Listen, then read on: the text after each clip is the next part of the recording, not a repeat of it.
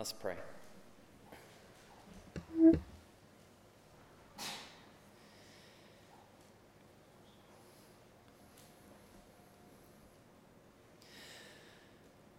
Father, it is by your grace and by your mercy that you give us life. It is faith as a gift given to us by which we believe in your Son, Jesus Christ, and it is for him, for his glory, for his exaltation, and for your glory, Father, that we are saved. And it is Jesus who we want to exalt this morning. It is Christ who we want to lift up and glorify and magnify. So make much of Christ this morning. Make much of Jesus, and let him be to us more than just an idea, but let him be the person that he is to us, a Savior and a King, our Master, our Ruler, our Sovereign Lord. And fill us with your Spirit as we commune with you, so that your Spirit would teach us your word, teach us your truths, convict us of sin, and call us into righteousness, and lead us and cause for us obedience to your word, so that our lives would look like Christ. For your glory, we pray this in Jesus' name.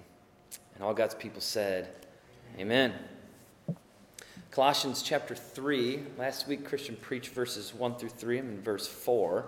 But if you look at the beginning of chapter 3, what you'll notice, and Pastor Christian talked about this last week, chapters 1 and 2 are really more of like a theological or doctrinal dissertation on some realities that Paul has to address because there's heresy creeping into the Colossian church.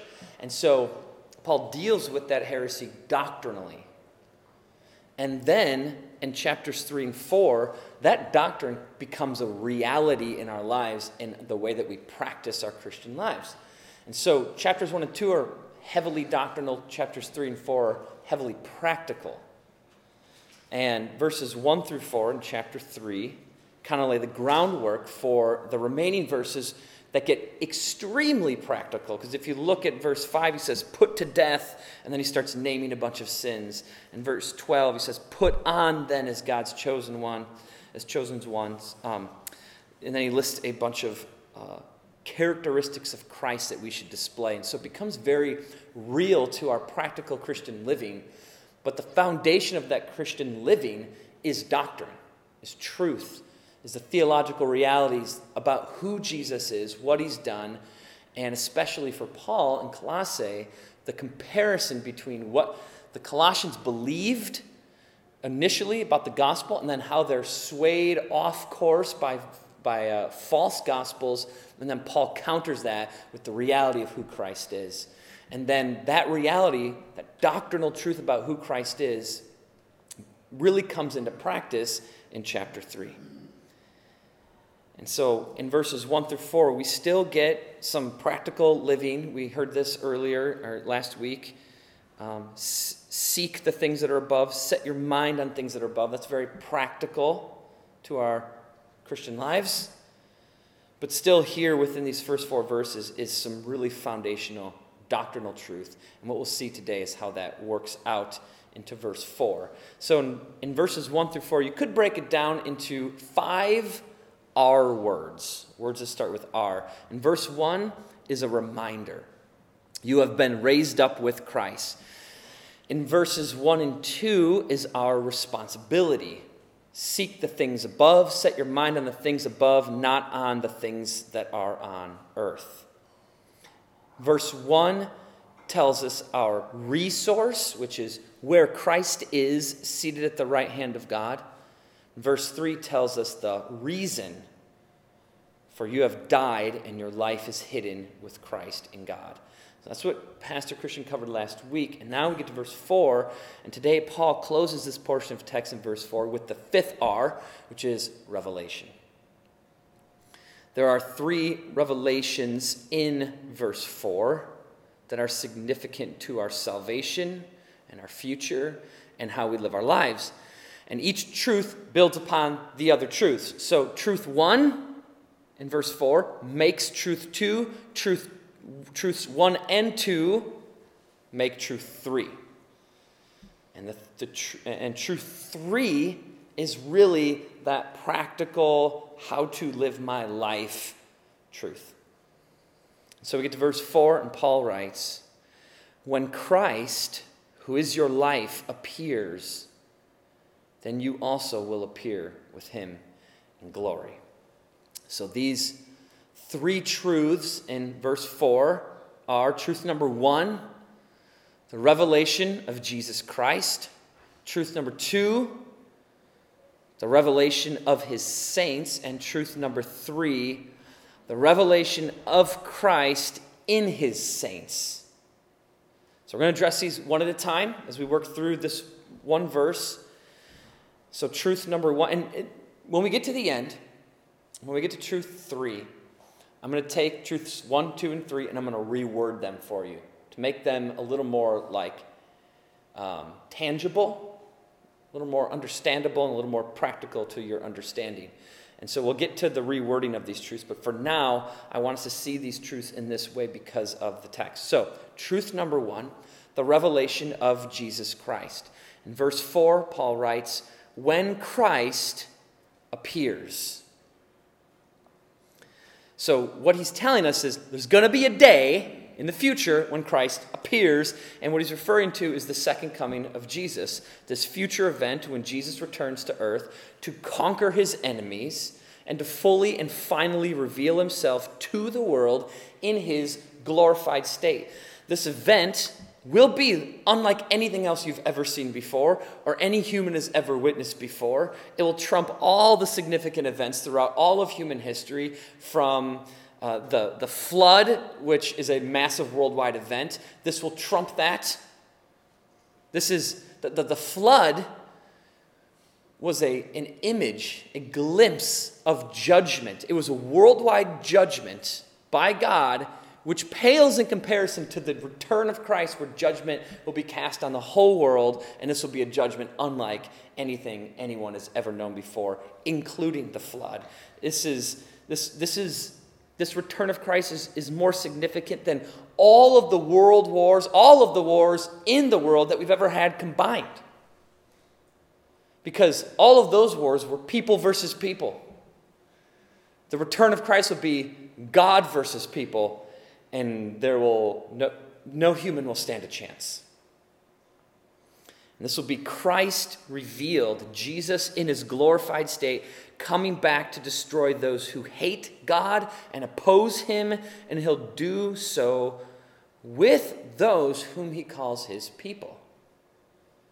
And we read about this momentous occasion in Revelation 19. So we've got in Colossians 3:4, Paul saying, when Christ appears. So it's just no details, just a statement of fact, an indicative statement that Christ will come back. There will be a moment when Christ appears. That's not a lot of detail. The only other detail he gives us there is that we'll appear with him in glory. So there's not a lot of detail here, but we look at Revelation 19, verses 11 through 16, and we get a lot more detail. So Revelation 19, 11 through 16. And John, the author, writes, "Then I saw heaven opened, and behold, a white horse. The one sitting on it is called Faithful and True, and in righteousness he judges and makes war.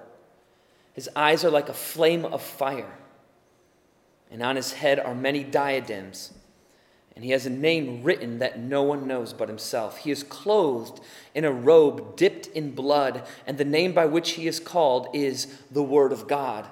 From his mouth," verse 15, "from his mouth comes a sharp sword with which to strike down the nations, and he will rule them with a rod of iron. He will tread the winepress of the fury of the wrath of God the Almighty. On his robe and on his thigh he has a name written, King of Kings and Lord of Lords." I skipped verse 14, and that's on purpose. I'll come back to that later. But this text expresses several aspects of Jesus' return. Overall, what John is describing here is the revelation of Jesus, or the truth about Jesus that at this point will no longer be deniable by any human being.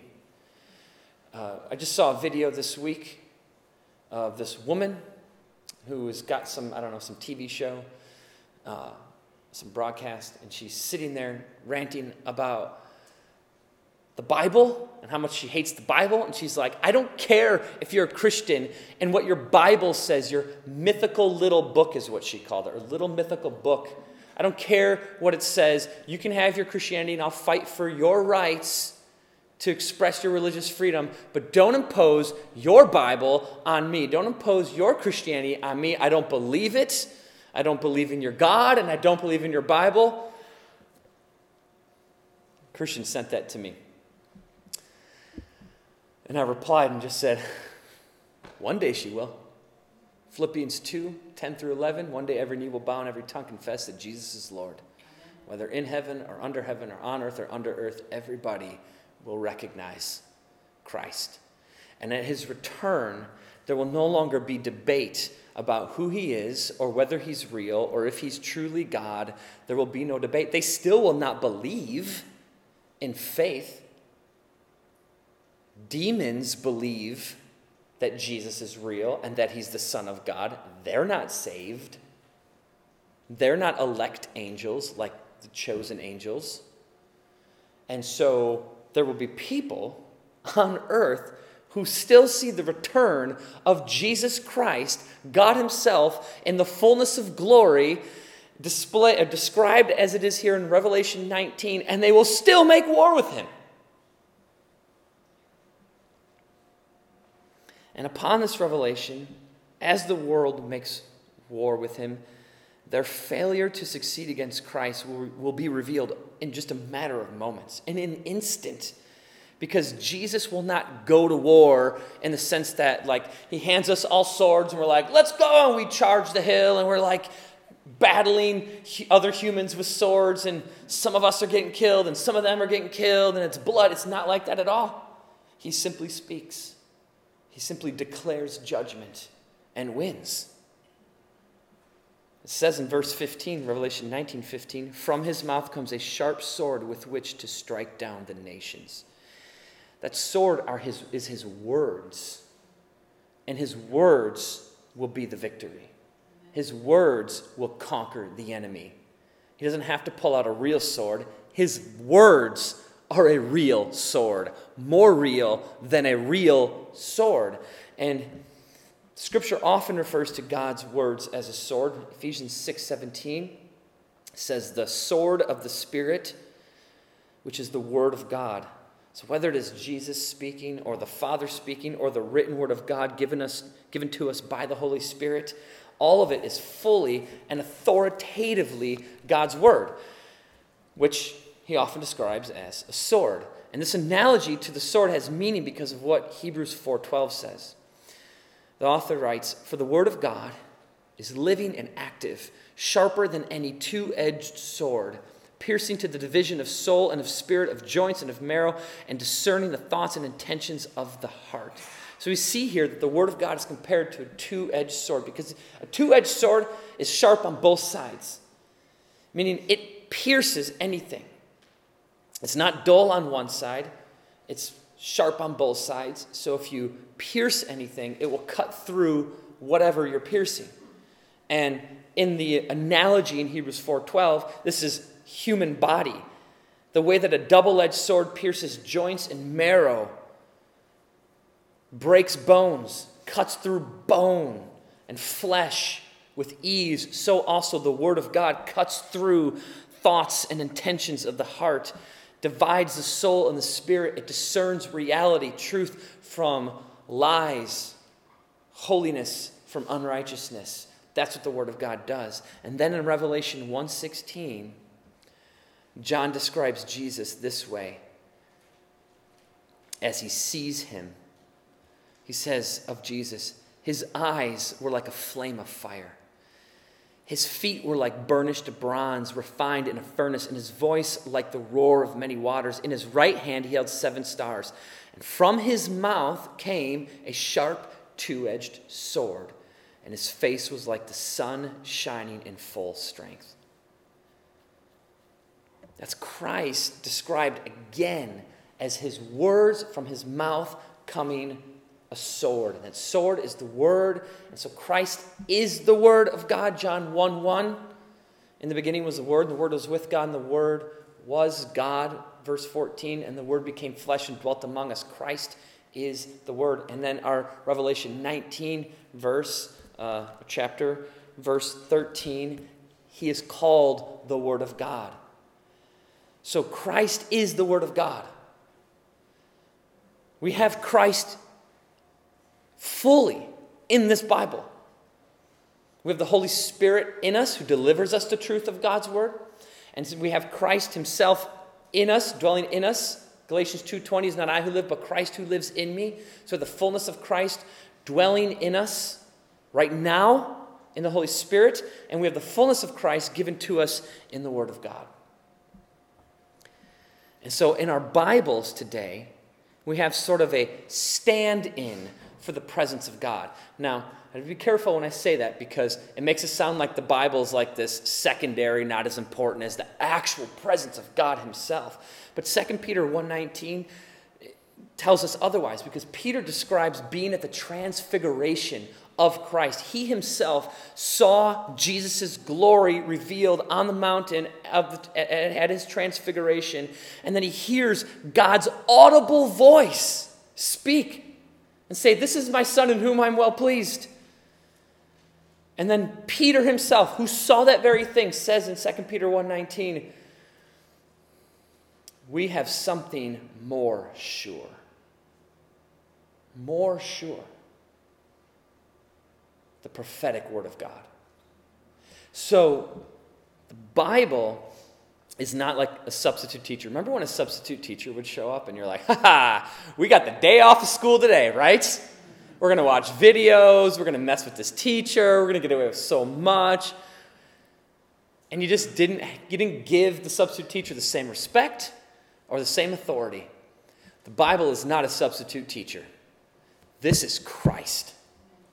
It carries the same authority and the same truth. And we only know it because of Christ who lives in us through the Holy Spirit reveals its truth to us. This is God's voice. It is no less authoritative or powerful or meaningful than if God were to speak down from heaven right now and declare truth to us.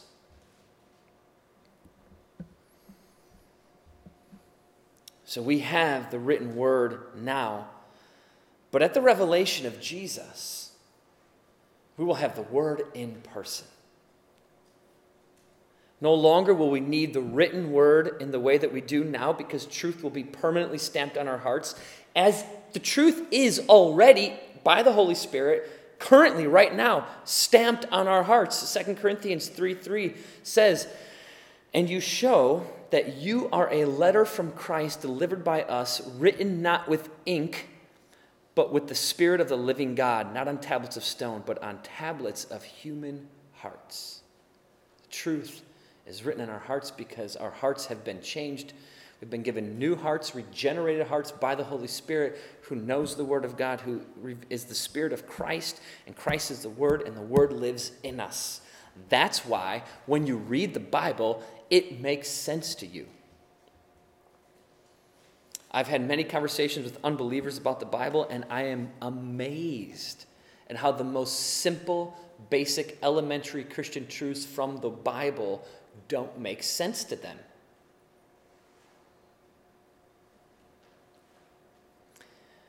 But we have the Word of God in our hearts now, as Paul says in 2 Corinthians 3:3. And that is a reality we carry with us today. But at the revelation of Jesus, sin will no longer impede the Word of God in our hearts. That's a problem for us now, because even though we have the Word of God and we have the Holy Spirit in us, we see this reality in Galatians chapter 5, that there is the Holy Spirit in us who is producing righteousness, but then our flesh desires sin. And so we're at war within ourselves. We're at a war within ourselves that we don't even need to be in because our flesh has already been conquered. But in our sinful flesh, we pull up sin and we want to sin. And so our understanding of the Bible and the fullness of its truth is impeded. So we have arguments over interpretation of verses and what certain things mean and who God is and how he behaves and the things that he does and says. But at the revelation of Christ, our flesh is gone. And all we are is glorified in our perfected state. And no longer is the Word of God infected by our flesh or ruined by our sin. Our understanding is clarified and becomes clean and pure and perfect and righteous. And the Word of God makes sense. And the truth about who God is becomes clear. Now, don't get me wrong. There are an infinite number of things that we still will not know when we are glorified, because we will spend eternity, which is an infinite amount of time, learning an infinite number of new things about God or new realities that we have not previously considered. Or essentially, God will continue to reveal to us His glory for eternity, because His glory has no end. And so, at the revelation of Jesus Christ, we don't suddenly become know everything like God. But we know everything we need to know to enjoy His revelation of glory for eternity infinitely. And it's going to be glorious. And as we understand, or as Christ is revealed and we understand His glory and we understand His word, we will see reality just in a completely different way. I mean, imagine what that's going to be like. We can't perceive anything without sin. I mean, even our most holy and righteous thoughts are influenced by the fact that we live in a sinful flesh still. Even the most holy behavior, the most righteous thoughts, the purest realities about Scripture that we understand, even in our most closest thing to perfection that we can become, are still infused with the sinful flesh. Just imagine understanding reality, having a thought, having a brain, having a mind and a heart that isn't impeded by sin anymore. And we will see Christ for who He truly is. And not only will we have truth eternally written in our hearts forever, but we will have the audible voice of God in Christ in our presence forever. And the implication here for us that we can draw from that reality is that the Bible has the same authority as the very voice of Jesus Himself. We're not going to stand in front of Christ and go, finally you're here to talk to us. I mean, we were just using your Bible for a while. That was hard. Can you clarify some things for us? He's going to say it wasn't hard because the Bible wasn't good enough. It was hard because you weren't good enough. That's the reality. I mean, He'll say it way kinder than that. But we're not going to go, oh, we finally have something that we didn't have before. We're going to say, finally, we see your word for what it truly is. And at His revelation, He will unleash His words, or as verse 15 says, His sword will come out of His mouth.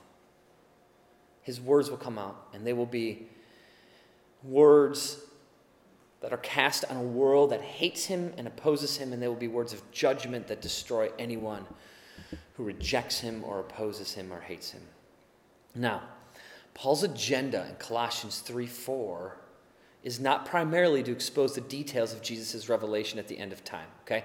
So I'm diving a little deeper. I think when we look at the Bible and we see Paul writing, we have to understand that Paul says little statements, things like when Christ appears in Colossians 3:4, and we have to kind of backtrack a little bit and go into the mind of the author and realize, what does the author know when he writes that statement? He knows more than that statement alone. He knows other things too.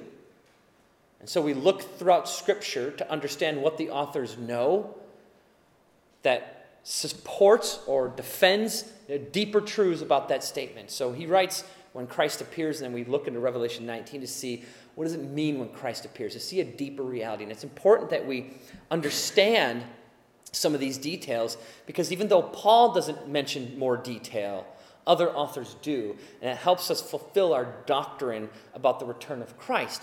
And in understanding this doctrine, it starts to make sense. It starts to make Paul's practical application make more sense. So we got to dig into the mind of Paul and understand the deeper things, even though he only gives us his little sentence. We got to go deeper so that when we get to Paul's practical point, it flourishes in our life. Meaning the future revelation of Jesus is the foundation of Paul's argument for our second truth in Colossians 3:4. So truth number 2 is the revelation of his saints. Now, I skipped Revelation 19:14 when I read 11 through 16. And we come back to it now. During the return of Christ, when his vengeance and glory are revealed to the world, there is this very important truth that we must cling to as believers. And Paul tells us that truth in Colossians 3:4. So he says, when Christ appears, and then he says, at that appearance, you also will appear with him in glory. So that text we're reading in Revelation 19:11 through 16 is the return, the appearance, the revelation of Jesus Christ. In verse 14 it says this, John gives more details about our role in Christ's appearance of glory. And he says, and the armies of heaven, arrayed in fine linen, white and pure, were following him on white horses. That's us. That's believers. That is the army of his saints, believers from earth who are either dead or raptured or whatever you believe. We're not getting into some of those details, but it's the totality of God's chosen people at the time who truly believed in the gospel. But there's a difference between Christ and us. Jesus reveals himself also riding on a white horse like we are, except notice that in verse 13, it says that Jesus is clothed in a white robe dipped in blood. And then verse 14 says that we are arrayed in fine linen, white and pure, not dipped in blood. Jesus' robe dipped in blood is imagery of his sacrifice. It sets him apart as the lamb that was slain. That blood-stained robe shows him as a lamb that was slain. And John, in Revelation, actually describes Jesus as not just the lamb that was slain, but literally says he looks like a lamb that was slaughtered. So there is this imagery about the gospel, about the sacrificial role of Christ that is on display while he returns in glory as the lion. And so he reveals himself as the Lion of Judah who has come to conquer and destroy the enemies of God, while also revealing in his blood-stained gown his role as sacrificial lamb. Now, Jonathan Edwards, famous, awesome, great preacher and theologian, one of the most influential theologians of all time, calls this, you don't have to remember this phrase, but I love this phrase, the admirable conjunction of diverse excellencies. Okay? Now, keep in mind, this is a guy who would write a book, and his title would be 150 words long. Okay? So, and this is a couple hundred years ago, okay? So he called it the admirable conjunction of diverse excellencies. And what Edwards says is there is an admirable conjunction or meeting of diverse and paradoxical elements in the person of Jesus Christ.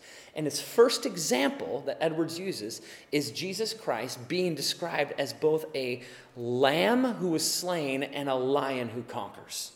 That these are opposing realities. If you are slain, you did not win. You lost. If you are slaughtered, you did not live. You died. Yet Christ is slain and slaughtered. So how can he also be the lion who eats lambs?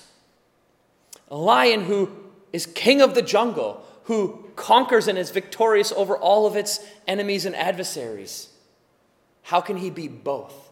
How can he be dead and then alive? How can he be slaughtered but living? How can he be defeated yet victorious? Because he's not defeated and he's not dead, because he is the Lion. And so Edwards explores these diverse excellencies, how Christ can be both of these things at once. And we see it best displayed at the revelation of Jesus Christ in Revelation chapter 19. And only Christ can bear these diverse excellencies at one time, because as the author of Hebrews, John, the author of Revelation, John, writes in Revelation chapter 5, is that only Christ is worthy. That's how he can bear both of those realities at once, both of those excellencies at the same time. And it is because he bears these two diverse excellencies that we are able to follow him in gowns of pure white. Jesus' robe is stained with blood so that ours can be white. And that's the beauty of verse 14, of verses 13 and verse 14, that he is wearing a robe stained in blood, signifying his sacrifice, so that we can wear pure linen, white and pure. The only reason we get to wear righteousness or perfection or holiness or Christ at all is because he is stained with blood. And he'll wear that gown as a reminder to us of his endless sacrifice, so that we never forget the glory that Christ purchased for us. It's glorious imagery of the gospel in the revelation of Jesus Christ, that his saints who follow him into war trust him who sacrificed his life for theirs. And the reward for us to be called saints or called chosen or called elect is that we share in his glory. In 1 Samuel 17, David kills Goliath. None of the Philistines wanted to fight Goliath. They were terrified. Philistines are mocking the Jews. David comes out. Goliath mocks David. And what does David do? What role does David play? Think about this. David is often, throughout the Old Testament, and then again in the New Testament, it's clarified for us, that David is a type of Christ. He's a forefather to Christ, and he's a type of Christ. And what David becomes to the Israelites in the battle against the Philistines in 1 Samuel 17 is he becomes their savior. They're terrified to fight the enemy. And David says, I'll fight him because God fights for Israel. I can't defeat him. God's with me. God will hand me the victory. God will have the victory. David trusts God like Christ trusts God in the garden and says, I don't want to die. That's not my will, but my will really is your will, Father, and your will is for me to die. So not my will, but your will be done. I will go be victorious on the cross and in the resurrection. Same thing that David says. It's not my will. I don't want to fight him. I can't fight him. God will fight him through me. God will have the victory. And he slings a stone and he kills the giant. And what happens as David becomes sort of the savior of Israel in that moment? What happens with the rest of the Israelite army? They go from terrified of the enemy to satisfied in the victory, and they plunder the Philistine camp. They pursue the Philistines for miles, and then they plunder the Philistine camp, and they celebrate in the victory of David as if it's theirs. And they reap the rewards and the glory of David's victory, which is really God's victory through David. So it is with us, that though it is Christ alone who wins the final battle, it is Christ alone who has purchased our souls. It is Christ alone who has the victory on the cross and in his resurrection and in the final revelation. It is Christ who declares with his words victory and judgment. And though it is him alone, we fully share in the spoils and glory of his victory, because in Christ, we are in Christ. We are one with Christ. We share in his glory. We share in his righteousness. We share fully in his glory, and fully in his righteousness, and fully in his holiness, and fully in his eternal splendor, and fully in his majesty. We get to spend eternity in the fullness of his presence, which is fullness of joy. Psalm 16:11. So right now, there are billions of people in this world who do not believe in Jesus by faith. But at the revelation of Christ, not only will his glory be unveiled, but so also will all of his saints be unveiled. And the unveiling of his saints will be to Christ as a husband. Okay, so think about this. We think, what does it matter if the world sees that we're believers? Like at the revelation of Christ, why does it matter if we're there with him, riding on horses, white gowns, showing the world his is dipped in blood because he's a sacrificial lamb, and ours are white because his is dipped in blood because he died for us. And if you're thinking he's a slaughtered lamb, check Christ now. Eyes are flame of fire, and he spits swords, which is his word, to declare victory and judgment on the world. Now he's a lion. There's no question about who Christ is. Why does it matter if the world sees us? Because Christ cares about us. We are his bride. We are the completion of his plan. Not because we're special, but because we're not. That's what makes it glorious. That he would take mud and dirt and turn it into glory. Yes, you are mud and dirt. That's where we came from. And turn it into glory, into his glory. And that's the beauty of the revelation, not just the revelation of Christ, but our second truth is the revelation of God's people in Christ. Because that is the glory of Christ, is his church, his bride. And his return will be like Christ as a husband pulling back the veil of his bride on their wedding day at the altar. It will be a moment of intense joy for Jesus to see his perfected bride and to reveal the beauty of his bride to the world. That's his glory. And it will be a moment for us of intense joy to see ourselves as perfected by the love of our husband Christ. Meaning one day the entire world will see who was and who was not truly saved.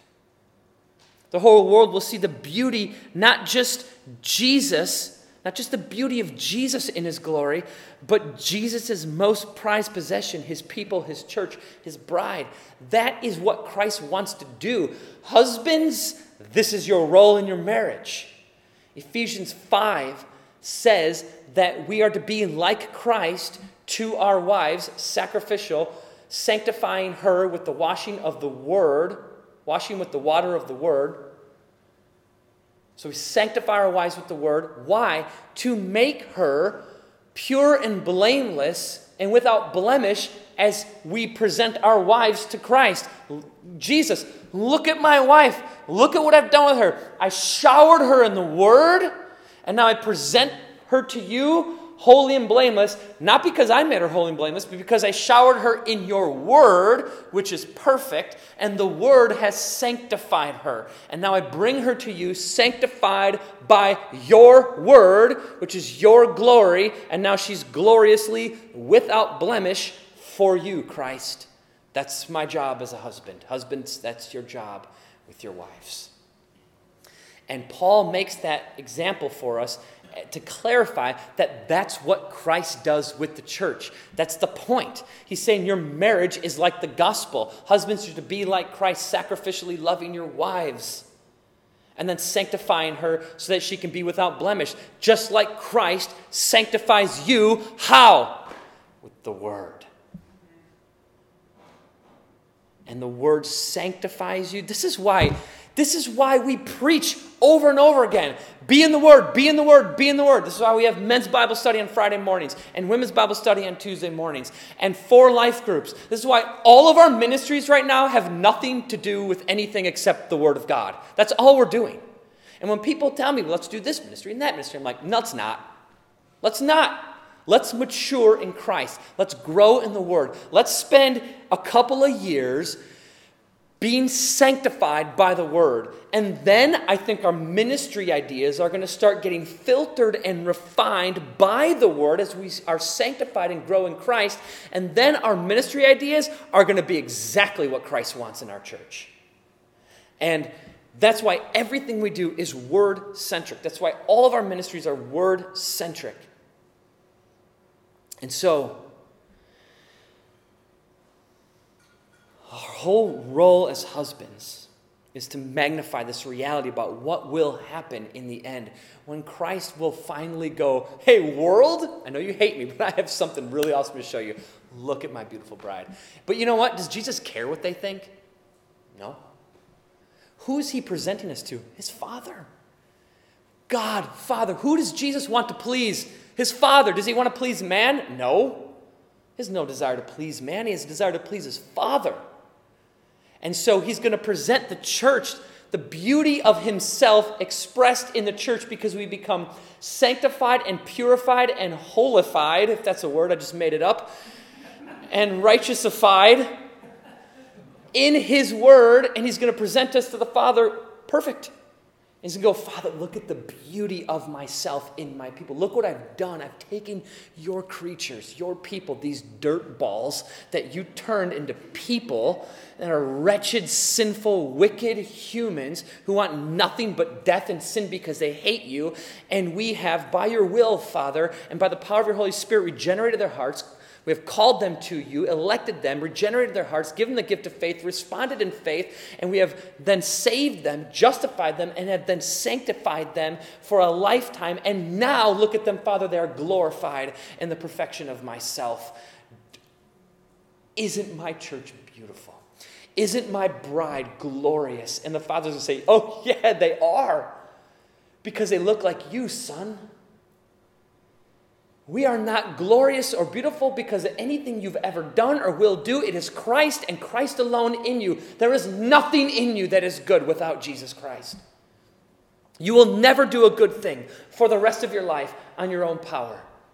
We got these men working on this construction project, and I told them this week, I was like, I really, really, really, in my flesh, want to praise you guys for what you're doing, but you're doing this for Christ, in Christ, because of Christ, for the glory of Christ. And they can't build this by their own, like, well, I'm just a really good builder and that's why I did it and that's why I'm good at it. That's nothing. That's worthless without the motivation or the heart or the desire or the purpose or the reason being that it is Christ building those walls. Why are we giving women a new bathroom? Is it because we love women? We do. Women, we love you. I'm going to tread carefully here. It is because we love Christ. And Christ loves the women in this church. And the women deserve a cleaner, nicer, better bathroom. In fact, they don't deserve that, is a reality. But we love them because Christ loves them. We love you, women, because Christ loves you. And we want to bless you. And so we give you a bathroom for Jesus. We give you new walls for Jesus. We're going to put in a door in the back of the sanctuary for Jesus. We're going to clean the church for Jesus, because of Jesus, because we love Jesus, because we want to serve Jesus. We go to Bible studies, not because Pastor Mark or Pastor Christian told me to, but because of Jesus, because I want to know Christ, I want to serve Christ, I want to love Christ, I want to learn about Christ, I want to be like Christ, I want to show others how beautiful Christ is, I want to be righteous like Christ so I can lead unbelievers to Christ. I need more Jesus. I don't desire him enough, so I got to get in the Word. So I'm going to Bible studies. And I'm going to life group, and I'm going to spend 3 times a day at least, I'm going to spend time in the Word because I want to desire Him more, and I don't. And the only way I will is if I put my face in His words. Amen. And He will work, and you will grow, and you will love Him, and your affections for Christ will skyrocket. One day, all of that work that Christ is doing in you will reach its culmination in the revelation of the glory of Jesus Christ as he shows up to conquer the world and we ride behind him in glory, in his glory, that we get to possess and own for eternity. And we will be the beautiful, sanctified, purified, perfected bride of Jesus Christ, in which he will find his great, great joy in. 2 Timothy 2:19 says, "The Lord knows those who are his. And though he knows his saints and the world does not, there will be a day when he shows off his glory by showing off those whom he has taken from death to life, from ugliness to beauty, from dirt to glory, from dead to perfect righteousness. And our revelation will not be for our glory, but for the glory of Jesus, whose sacrifice and whose love made us beautiful to God." So, those two truths, truth one, the revelation of Jesus Christ, and truth two, the revelation of his saints, both serve as the reason for truth number three, which is the revelation of Christ in his saints. Now, I'm not talking about that future event, the revelation of Christ in his saints. I just described that in the future. I'm talking about the revelation of Christ in his saints here, now, today. And I'm talking about it today and not the future like Revelation 19, because in Colossians 3:4, Paul is talking about today. So Paul's using a future reality. Christ appears, and when Christ appears, that's future. And when Christ appears, you will appear with him in glory. That's future. But there's this little parenthetical statement in Colossians 3:4 that is about us today, which is about the revelation of Christ in us right now. And that statement is, when Christ, who is your life, appears. That little parenthetical statement, Christ, who is your life. So I told you earlier that I was going to take these three truths and reword them, make them a little more tangible for you. Okay, so I'm going to reword them now. Truth number one, Christ will appear in glory. Truth number two, you will also appear with him in glory. Those two truths are supposed to determine how we live our lives today, and they create truth number three, which is Christ is your life. Amen. Meaning, though Christ has not been fully revealed in all of his glory to the entire world, he has set us as believers in this world to reveal himself through us. And in order to do this for his greatest glory, Christ has to be your life. I mean, it has to be your life. Think about that statement. It doesn't sound significant. But the reality of that statement in your life is more significant than anything else you could say. Christ is your life. If the joy of Jesus is to perfect his bride, and the glory of Jesus is his bride perfected, then what does that tell you about how we ought to live our lives? It tells you that your life should be completely Christ-centered. So when Paul says Christ, who is your life, he's not talking about Jesus gives you life. That's true, but that's not what he's saying here. Not at all. If you think about that future glory, that future glorification where we stand, where we come riding in on horses with Christ in pure, perfect, glorified beauty of Jesus and all of his righteousness, the gown of perfection that we're wearing, that he has purchased for us. When we're in that state, we're not going to think about like this difference. Well, there's my life, and then there's the life I try to live for Christ. And thank God Christ gave me his life. This is not going to be this. There's a distinction or a separation or a difference between Christ and us. We're going to go, I'm in Christ. There is no greater unity or communion than what I have now in the presence of my Savior and my God. There's not going to be a distinction. There's not going to be a separation. He's not going to be a distant guy we're following. We'll be fully, completely united, perfectly and wholly and righteously united in Christ. He will be your existence, your breath, your life. We just read in Revelation 1:16 that when John sees Jesus, he sees his face, and his face is like the sun shining in its fullest brightness. And then at the end of Revelation, we see the new heaven and new earth. What do we see about Christ? There's no need for a sun because Christ and his glory is the brightness of heaven.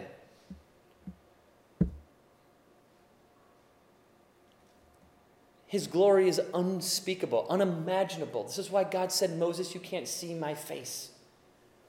Your head will explode. You can't handle it. Because in our wretched sinfulness, we can't handle the glory of God in its visualized state. And Christ will be that glory. And we will be in it. In it. Our life will be it. We'll be in its presence constantly. There won't be these moments like we have today where it's like, man, we're at church today and Pastor Mark was preaching. I was like, yeah, that was good. I like it. Oh, we were worshiping. I was like, ooh, yeah, Jesus. And I was just in the spirit, man. And then you go home and you eat lunch, you take a nap, and you get up later and you watch some TV, and then tomorrow comes and you're just not feeling the same as it felt Sunday at 12 o'clock, right? Not as full anymore. Tuesday, Wednesday, day goes on, week goes on, days go by.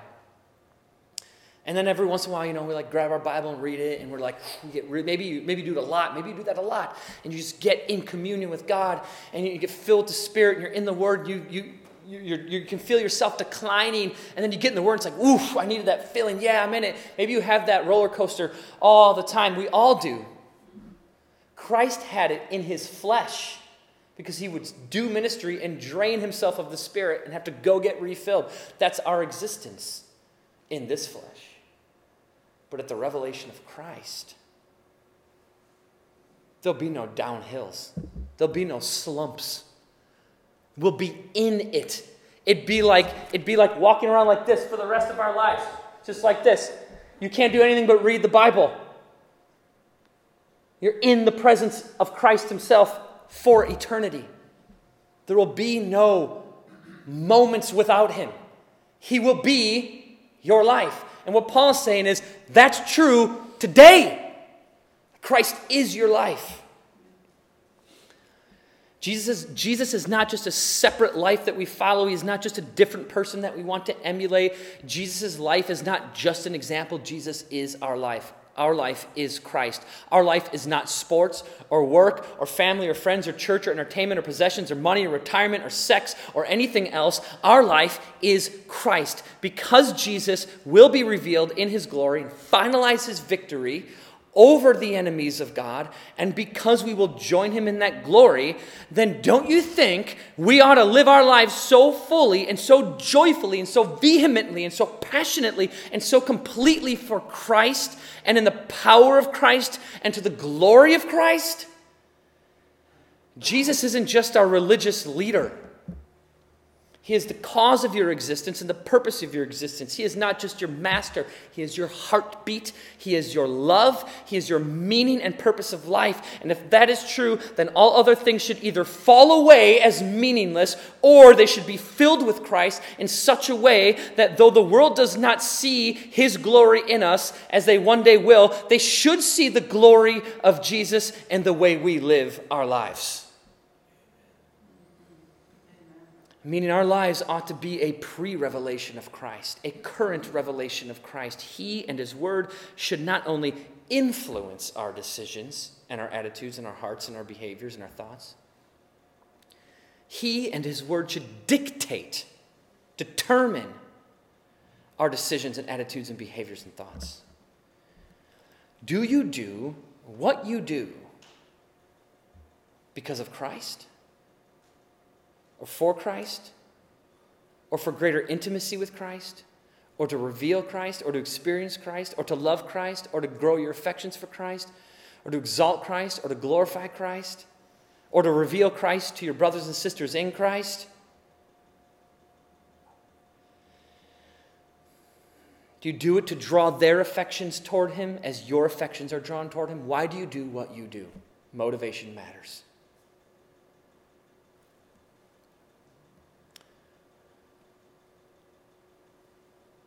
I think that all of us. So I'm going to bring you down a little bit, okay? I'm going to cast a little bit. It's going to feel like guilt for just a second. It's not guilt. I think it's a reality. I'm going to speak colloquially here, Okay? So this is not from the Bible. I'm not saying this is what's going to happen because the Bible doesn't describe it this way. I'm speaking colloquially, kind of loosely here, and it's going to feel a little guilt-ridden, and I'm going to lift you back up, okay? So just bear with me for a second as I try to shepherd you through this thought, okay?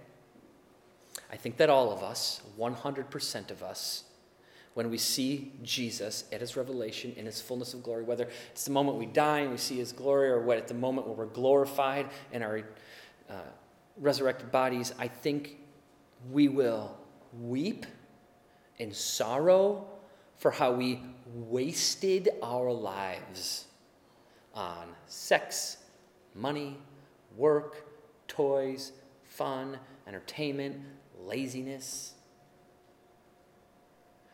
We will weep in sorrow for how much more we love things and ideas and objects and people more than we loved and served and sacrificed for Christ. We will weep in sorrow for how much value we gave other things and other people over Christ when we see his true value expressed in the glory of his revelation.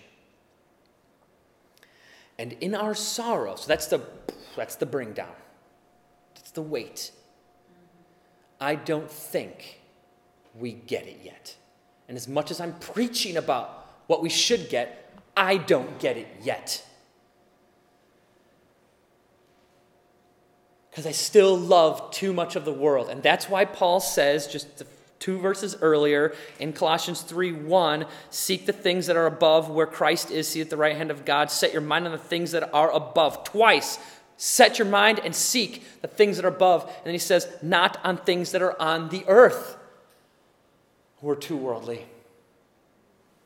We're way too worldly. Where's your money going?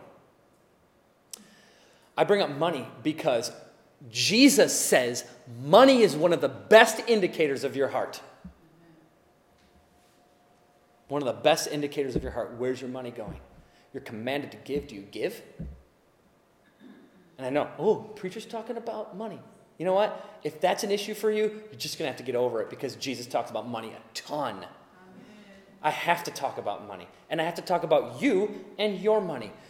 Your money, your time in the Word, your time in prayer, how you spend your money or whether you give, and your relationship or commitment to the church body, which means being at church and being involved. Those are four of the best and easiest godly disciplines that we should be practicing regularly. If you are not in the Word, you're in sin. You're sinning. You need to be in the Word. Okay?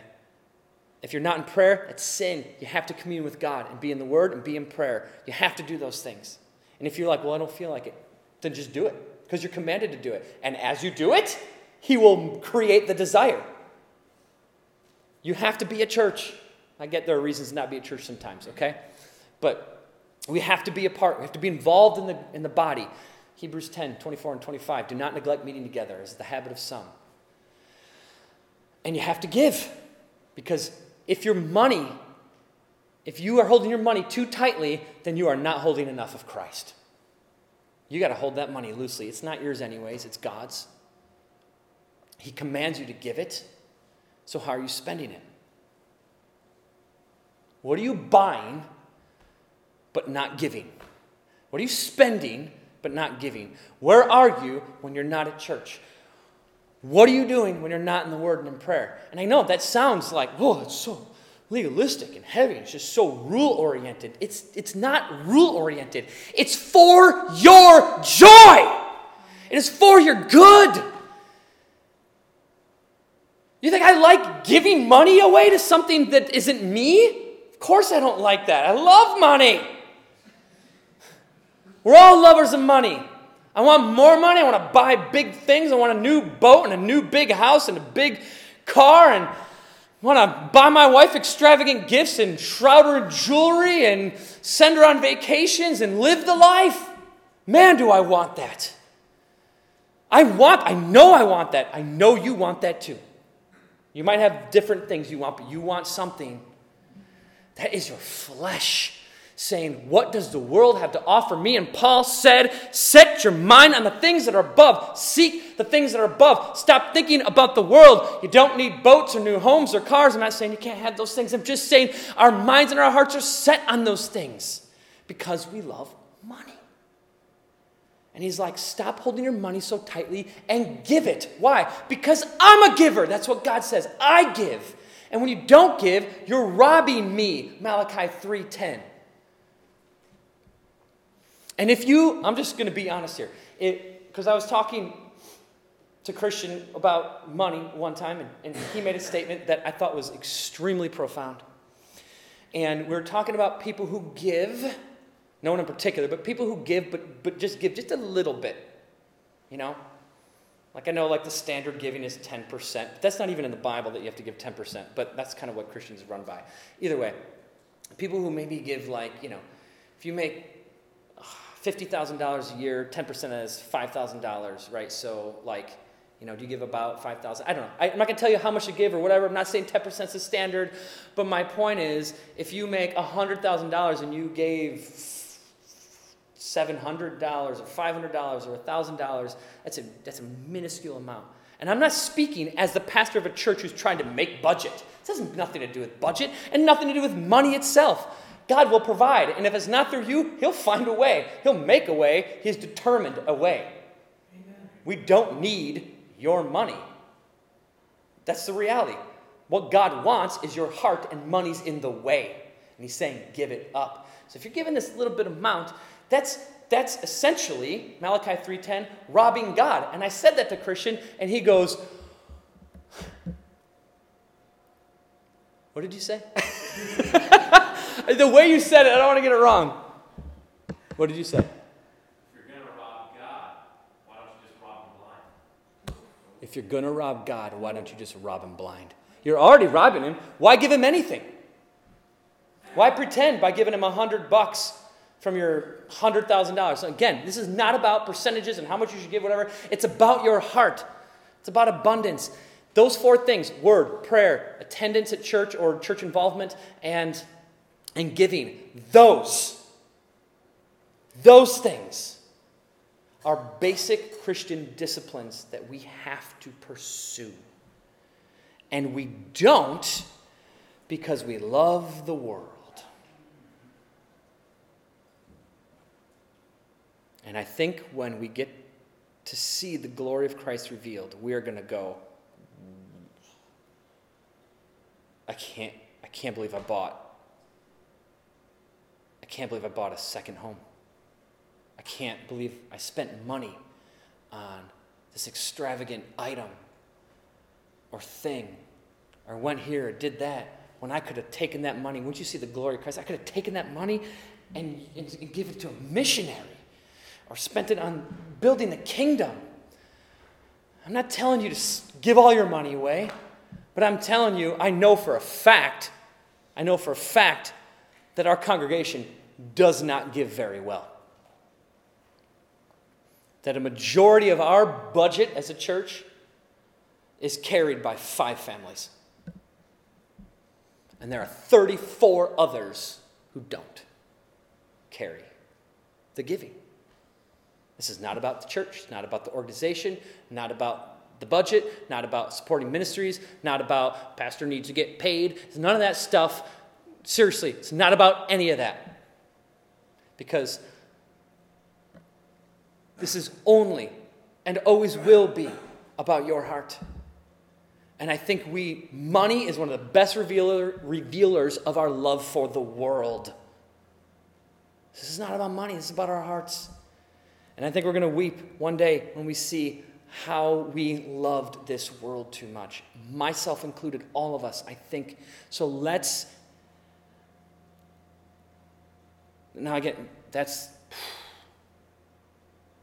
I hope that's not guilt-producing. I hope that's convicting.